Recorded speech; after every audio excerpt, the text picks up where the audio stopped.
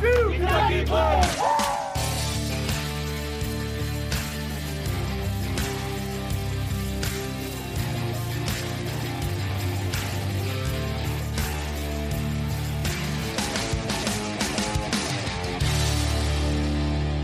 All right, welcome back to the 1-2 Kentucky Blue podcast. I'm your host, Coach John Spurlock. Thank you so much for tuning in. Today, my guest is the Director of Strength and Conditioning at Eastern Connecticut State University. She is also a former strength and conditioning coach at the University of Kentucky. Coach Jeannie Rank Dog Rankin. Appreciate the nickname from back in the day. Oh, yeah. I had to bring that back. How are you doing, Rankin? Pretty good. How are you guys? We're doing very well. Doing very well in the state of Kentucky. What's the weather like in Connecticut? Well, it's been constantly kind of dreary and cold since I've moved up here. I feel like it's not the same weather that I was used to from Kentucky, and it's definitely challenging me as an Oklahoman. But it's supposed to rain all day, so that's great. That's what I was going to say. You grew up in Oklahoma. You finished your college career in Oklahoma. You came to Kentucky where it's, a little bit colder. We got some ice and a little bit more snow than Oklahoma gets. And then you moved to Connecticut where it's really cold. Yep. Yeah. I kept on when I moved from Kansas City to Lexington. I was like, this is the furthest north I'm ever going to be. Kansas City and Lexington are cold enough for me. And, life takes you different directions. So I ended up in Connecticut. That's awesome. Well, you're there with your wife, Vanessa, and all your animals. Things are going good in Connecticut? Yeah, it's been a different experience. Obviously at a different kind of school than Kentucky was, but it's been a really good challenge for me at this point in my life, and I've really enjoyed it. So awesome. So the reason I wanted to bring you on the podcast is you are speaking at our national conference. The CSCCA National Conference was supposed to be in Orlando this year, but because of everything that has happened with the coronavirus, that has now moved to a virtual platform. But you are speaking, and I think that's super cool. And the title of your presentation is The Cares and Concerns of the Female Strength and Conditioning Coach. So I just wanted to bring you on, talk about maybe just the experience. Obviously, if we were in Orlando and that was going to be coming up in a few weeks, that it was going to be pretty nerve-wracking, I would assume. I have never spoke at a national conference. I've spoke at the state level, but just knowing that, I was probably speaking in front of dozens of people, just having my peers in the audience, you were going to speak on the national level with possibly hundreds of people sitting there staring at you. What were your thoughts going into this presentation before it turned virtual? Yep. Well, I mean, this is kind of something I've been thinking about for a little while. Just kind of the obstacles that women face in the field, and honestly, that all of us face in the field. It's not just a female issue. Some of the things I bring up are, issues within our field in general. But I got a call from a guy who works for a newspaper back in, September 2019. And there was a female being hired for an NBA team. And he wanted to do an article on some of the issues that women face in the field. And it got me to think like, man, it's time to start putting thoughts on a piece of paper. And then I actually got a email from Ethan Reeve, who is on the board with the CSCCA, asking if I wanted to be a part of this roundtable or if I'd want to be a part of other roundtables. And my thought was just go ahead and respond yes before you've got a chance to start thinking no. So I pretty much answered really quickly, said I'd love to do it. I think I've got a lot to bring to the table. And so that kind of sparked that, and I've been doing some research since then. I was really excited about it being a roundtable. I thought it was going to be really good that way. And I had a good handful of women I really respect in the field who were going to be helping facilitate discussions. But, if there's one thing I've learned from playing sports and, as a goalkeeper all through high school and college and all that is you got to work with what you're given. And that's what I think we do as strength coaches too, is we just work with the circumstances we're given. We make the best of it. And so I said, okay, I'll change it to a traditional presentation, and I'm finding a different way of reaching an audience that way. And I think we can do a roundtable next year where we do get to have that face-to-face conversation, and it's a little bit more personal. So I'm excited about it either way, definitely different. But that's life. You know, one thing, and I'm just thinking off the top of my head, I didn't realize it was going to be a roundtable at first. Mhm. But even, you know, so many people with the situation that we're in are doing Zoom calls. And I think you sent me, after I asked you to be on this podcast, you sent me, I think Play was putting it on with Yep. the female strength coaches, and that was a roundtable. Yep. So maybe even after you give your presentation, have you recorded it yet? No, I record it next Monday. Okay. I was thinking maybe after that presentation gets out and people are able to view it, that might spur some conversation amongst professionals in the field, and then maybe you could facilitate a roundtable after that.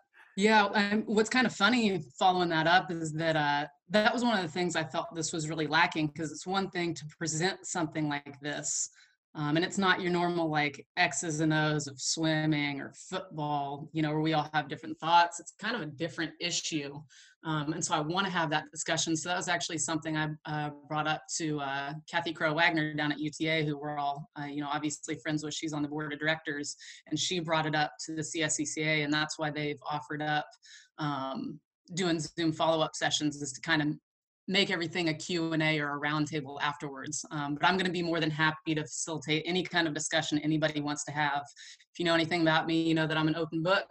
I like discussing issues, and I like being very open and honest about things. So, yep, it's a good thought, and I'm hoping that a lot of people want to follow up about it. That's a really good thought. I really like that idea, doing a Q&A session after, you know, everybody's had a chance to view the presentations. Yep. So you said you talked to Kathy Crow Wagner at UTA. Have you talked to a lot of other female strength coaches? Obviously you have in the past, but doing your research for this presentation, did you reach out to a lot of people you're friends with, people that you might not know that well, to kind of get their perspectives? Yep. I started with talking to a couple of my really good friends that I've just kind of grown up in the field with, and just kind of getting their ideas and perspectives on stuff. And then after that, when I decided that I thought the best way to facilitate discussion was to, you know, have a representative at every table. So I reached out to all of the female master strength and conditioning coaches in the CSCCA.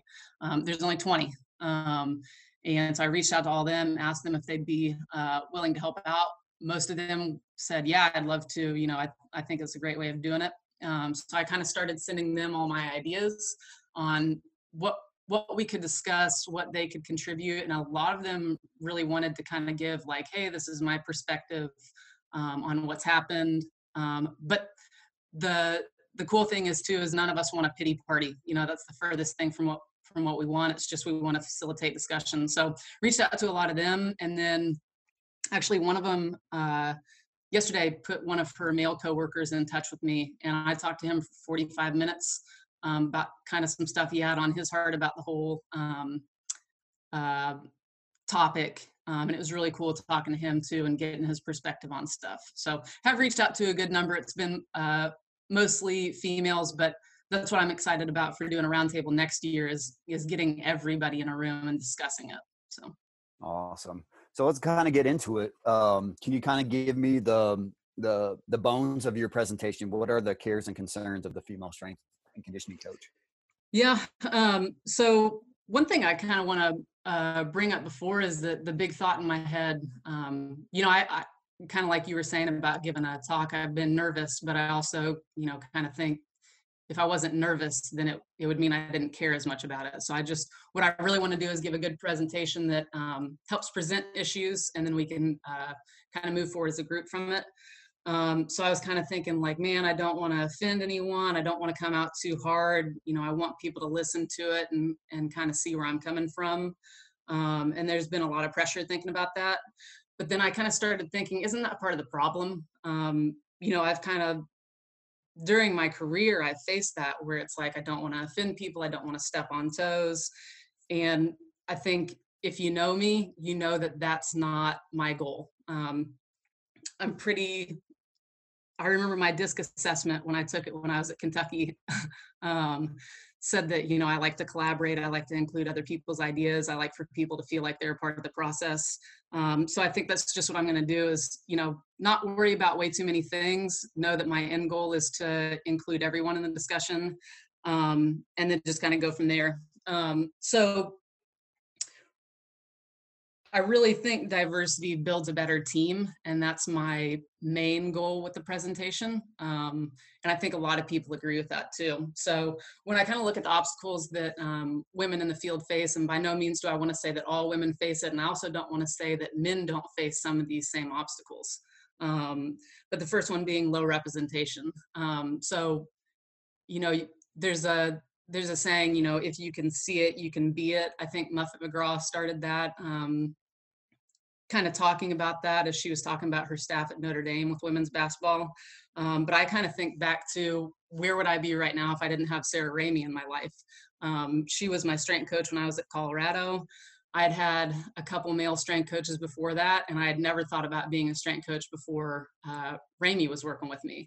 So I kind of think if I had never had her, would I even be in this field? One thing that I think is really cool about Kentucky is that we kind of sought out having females as interns. So we were looking to just get, female strength coaches on board to help out with getting women in the field. And I think that was one really cool thing that we did when I was at Kentucky. And then also speaking about low representation, generally you've got one female on staff.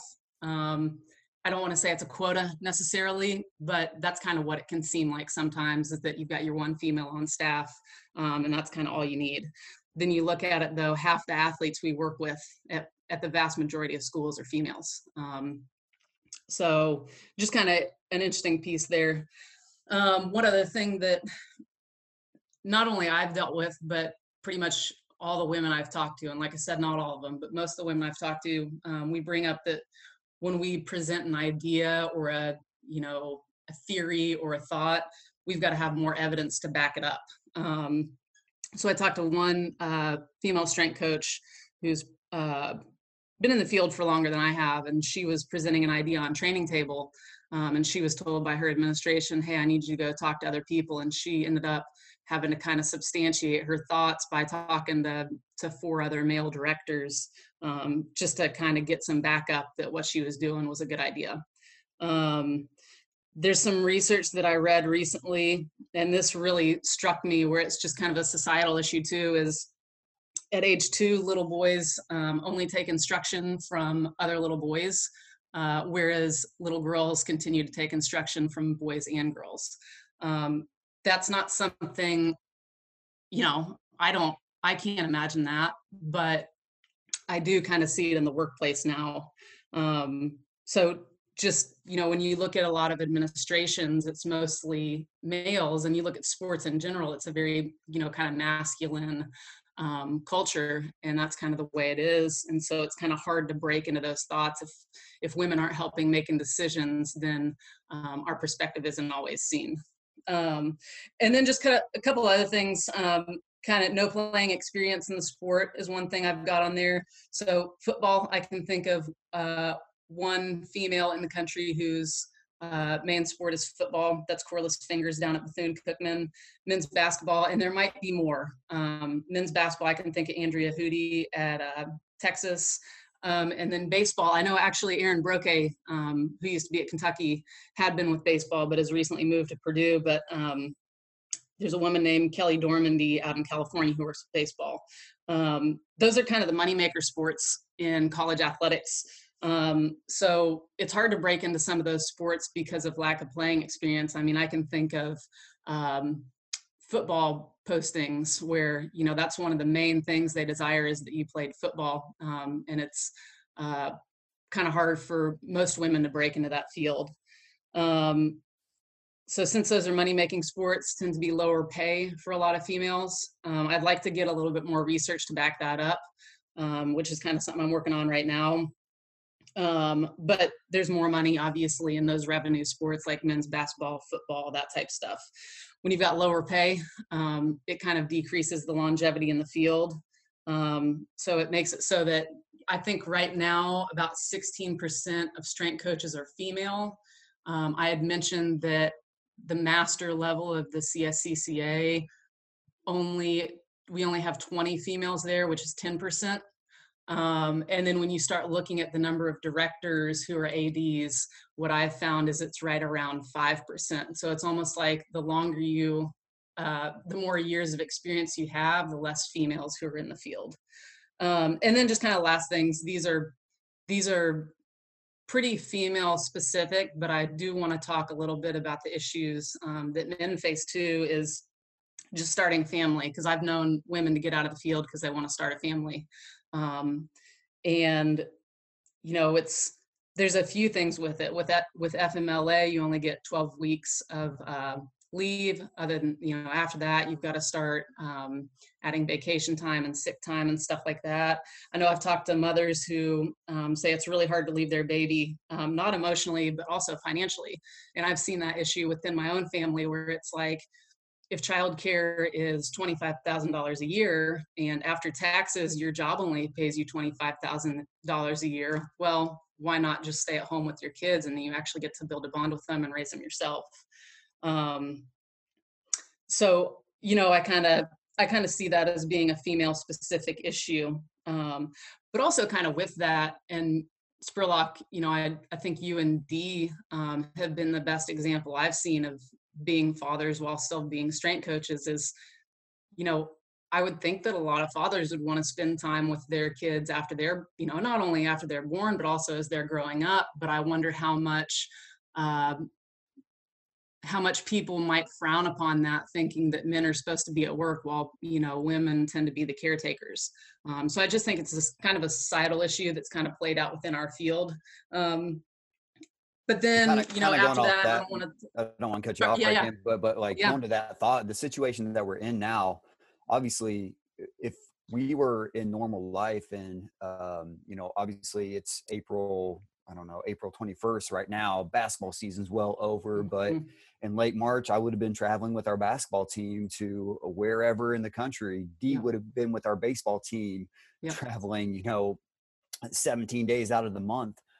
So to have the time that we have now because of the situation we're in, to every morning I wake up, Will and I work out together, then I'm able to help Finn with his letters and numbers, and to have this opportunity is I almost feel extremely grateful for it. Obviously we're in a terrible situation, but kind of to go back to your point, that it is so strange for a man to be home this much, and having this much interaction with his family. I've heard not so much strength coaches, but other, friends that I have that are men being like, man, I got to get out of the house. I can't take this too much.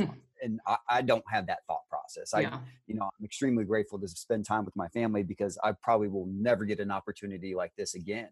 But Dee and I are able to have the careers that we have because we have incredibly strong wives that, pick up our slack and do 95% of the work. And just with the stereotypes in society, as a female strength coach, if you have a husband or a spouse that is just as driven as you, it's really hard to, push two careers at the same time.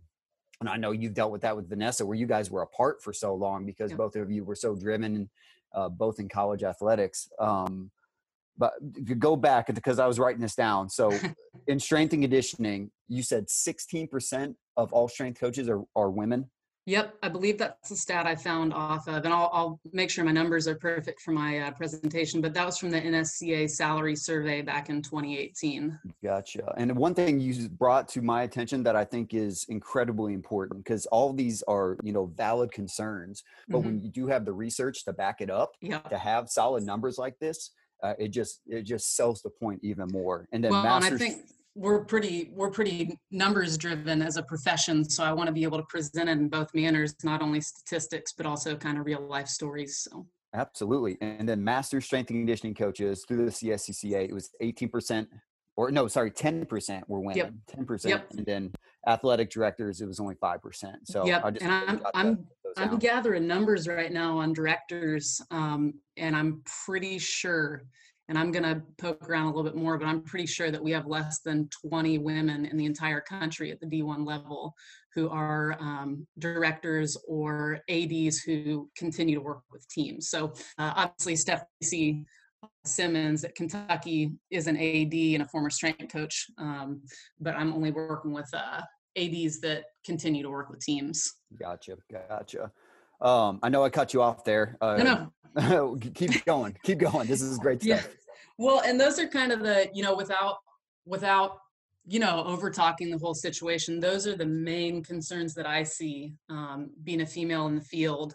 Um, and, but the bigger thing is that I want to kind of look beyond that. Like, and, you know, I've always tried to be a problem solver. Like I said, I was a goalkeeper all growing up. Like, you get handed all these problems and you're just trying to rearrange the chess pieces and help fix them and make it so that you don't get scored on. And I think same thing as a strength coach. We're given whatever set of situations we are. I mean, look at right now, we're writing at-home workouts, but none of us have sat around and complained about it. We're just trying to figure out how to do the best by our athletes that we work with. So kind of the next part of the presentation is, what do women bring to the table? Or if you want to look at it this way, why do some people find it important to have a female on staff? For some people, unfortunately, it's as basic as fulfilling a quota from administration. And that's something actually I heard a decent amount when I was a little bit younger in the field. Not being told that I was hired because I was a quota, but I mean, it's something that is pushed that you should have a female on staff. I think there are good reasons for it, but I don't think people always look at that reason. They just kind of say, all right, well, I'll hire a female. Second reason why it might be important is diversity and diversity of thought. So not just diversity when you look at the staff, that you have a female on staff, or that you have a ethnic diversity on staff, but diversity of thought. So I was talking to a guy yesterday who's a strength coach, and he was talking about, he didn't have a father figure in his life growing up, so he finds it very easy to look up to his female director, because his main teacher growing up was his mother, and then all of his teachers in school were females, or at least most of them. So he actually does a better job in his mind of taking advice and criticism and learning lessons from a female. And I think I'd heard Andrea Hootie say that as well, that, that's one of the reasons that she's good with her men's basketball team at Kansas. She was telling me this is because, maybe that's what they had growing up, was a mother, but they didn't have a father. So I think it's very important they have good male role models in college, but also sometimes it's easier to connect with a female. We also just have a knowledge and experience with what you generally think of as more female issues. So relationship violence, I've had athletes who have had some of that going on, unfortunately. Body image issues. I've had athletes come up and talk to me about that stuff, that maybe they, and I can't say for sure, but maybe they wouldn't have come up and talked to a male strength coach about. Eating disorders and disordered eating.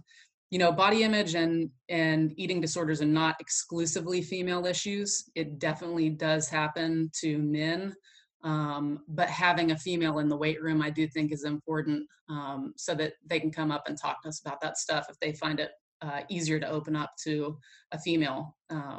So just having a female on staff might make some athletes more likely to open up about stuff that's going on. One of the things that I know I've talked to my wife about, who's a soccer coach up here at UConn, is just being a good role model for our student athletes. They love that they've got a female strength coach because they've got another strong female who is a good role model for their athletes. So I think that's one thing that a lot of sport coaches would bring up for their female athletes. And then the kind of last point I make about it is, I've had an interview before where the guy got to hire a brand new staff. He was coming in as a new director, and he said, I find it really important to have a female on my staff. And it was funny, after I got off the phone with him, I started thinking, your actions don't really match up with what you're saying, because you have one hire left and you're interviewing me, and it's for the lowest paid position. And so just kind of making sure that if it is a priority, if it truly is a priority to have a female on your staff, making sure that it's not the lowest paid position, because on a lot of staffs, that's kind of how it is. And if it's the lowest paid position, all I'll say is that it kind of decreases the longevity in the field. If we continue to get paid pretty poorly, you start choosing between, should I raise a family? Should I get out of collegiate strength and conditioning because there's more money in the private sector? Like, at the end of the day, we all have bills to pay, and we don't want to be, making $35,000 for the rest of our lives. And then just kind of where do we go from here? It's kind of a shorter piece, but you know, you guys know me. It's if you see something, say something. So even I remember being in staff meetings. It's kind of weird here because I am my whole staff. But staff meetings at previous schools, I tend to, if I look around and I see someone who's being really quiet, it's not because they don't have ideas. It's just because maybe they're a little bit scared to bring them up. So, you know, if you see a female on your staff or a soft-spoken male or whatever, someone who seems to be scared to bring stuff up, just directly ask them, hey, you know, do you have anything to add to this conversation? Because a lot of times they do. Like I said before, seeking out female interns and just getting more women in the field. And then after that, mentoring and nurturing them.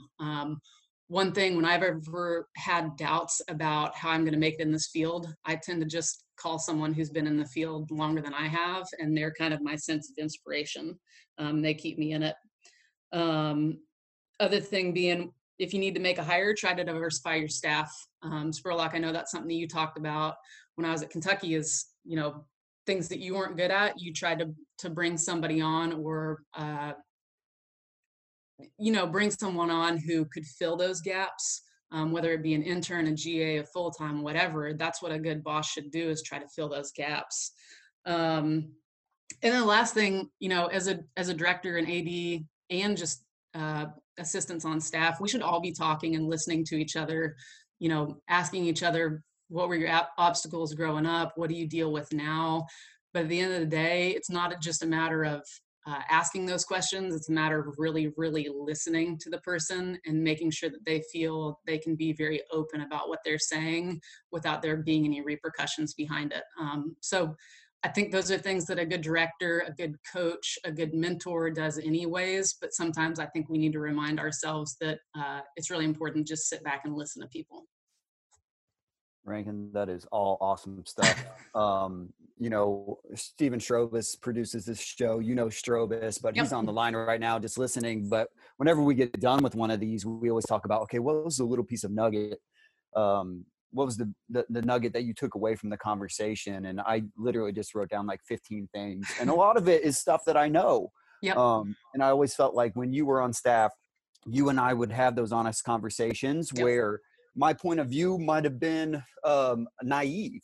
And then after you and I talked, and kind of going back to the diversity of thought, that we would have a conversation. I would see your point of view, because one thing I'll always tell my female athletes or my female coaches is, I am a white male. I have no hair, 5'8" on a good day. I will never be a 6'4" African-American Division I women's basketball player. And I can relate to a lot of things, but sometimes I can't, just because who I am. But going back to your point, I have 2 ears and one mouth for a reason. So I need to make sure that I'm listening to understand. And then if, you know, my thought is naive, or if I need to change my line of thinking, I need to take the thoughts from others and the advice from others, and then adjust. And I think that's part of what makes somebody a good strength coach. You know, being a good strength coach isn't because you're white and you're a man. It's not because you're a former football player. It's, you know, how well can you relate to your student athletes, your coaches, the rest of your staff? How can you build a culture that breeds, and I'm going to keep going back to it because I really like the diversity of thought, so that your entire department, your teams, your student athletes can all become the best that they can be. Yep. And I kind of say with that too, like, you know, I think people can appreciate the fact that you can say, hey, I realize that I am this and that I don't know your experiences, but that's why I'm here to listen. Absolutely. Well, that was all great stuff. I'm really looking forward to listening to your presentation with the CSCCA National Conference. I appreciate you coming on, but before you leave, I want to talk with you a little bit about how life is going as a strength coach, being in charge of 16 teams that you have at Eastern Connecticut State. What have you learned? How do you plan on moving forward? Just give me your thoughts. Yeah. Well, I remember when I made my mind up that I was gonna move up here, heard about this job and I heard it was 16 sports, and I'm like, oh my gosh, how do you do this? And then I thought back to when I was at UMKC, and True, my boss, had left for another job, and I had all the teams there. And I was really thankful for that experience, because it's like, wow, you've done this before. Everything's going to be fine. You can't individualize it as much as you did at Kentucky, but I know at the end of the day, I've got good knowledge. I can coach well, I can connect well with my athletes, so it was going to work out just fine.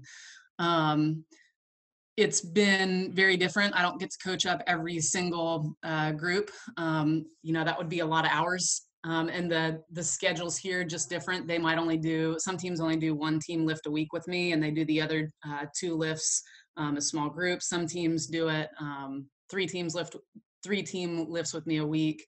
It's different for every group, but it's been a really good experience getting to, do everything that a director does. I mean, I'm working on scheduling. I've got to sit down and have meetings with every single coach. My AD is great. She's found me over $10,000 to buy equipment for the weight room this year. So I just worked with a Life Fitness rep to order a new half combo rack and everything that went with it. So I've gotten to do all that type stuff. I've gotten to move the weight room around a little bit. I manage interns. I manage student employees. So it's been really cool getting all those experiences, and I get to succeed or fail and then learn from all that. But as far as dealing with the situation now, I was kind of like, all these Zoom calls I'm in on, I think of it as, what am I doing now? And then what would I have done if I was at Kentucky still? Because they're completely different answers.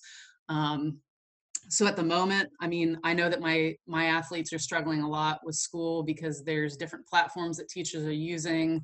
They've got other siblings in the house, so they're getting dropped off Zoom calls. There's just so many things going on that I don't want working out to be a major, major stress of their life. So I've heard emails and stuff like that are kind of hard for some of them to get to. So I've tried to kick up my Instagram game. It's been uncomfortable, but that's where I'm posting all my workouts right now. And the lifts kind of have a rep range based on what you want. And then with conditioning days, it's more of a, are you a conditioning based sport like lacrosse or soccer, field hockey, or are you more of a sprint based sport like softball, baseball, that type of stuff. So it's been interesting, but I think I'm adjusting just like the rest of us are. Yeah, that's definitely the reality we live in. Is we had a conversation, and it'll probably be the podcast that comes out before yours, is it was myself, Dee, Brendan McDonald, Stephen Wood, talking about our programming for dealing with COVID-19 and all of our athletes being off campus, and just how much we've learned in the past 2 weeks, 4 weeks, 5th week, whatever week we're on, and how we foresee things moving forward as we get into the summer months, which is a big chunk of the off season for some of our groups. But Rankin, thank you so much for coming on. Like I mentioned before, I'm very excited about listening to your presentation at the CSCCA National Conference. I hope all of our listeners tune in as well.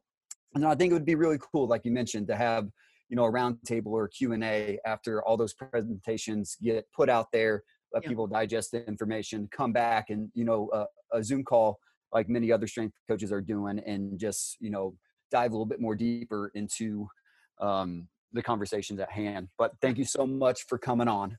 Yep, I appreciate you guys having me on. All right, we love you, Rankin. We miss you. Stay safe. Everybody out there, like always, if you have any comments or questions for us, reach out to us at our email address, ukstrength@uky.edu. Thanks, and go Cats.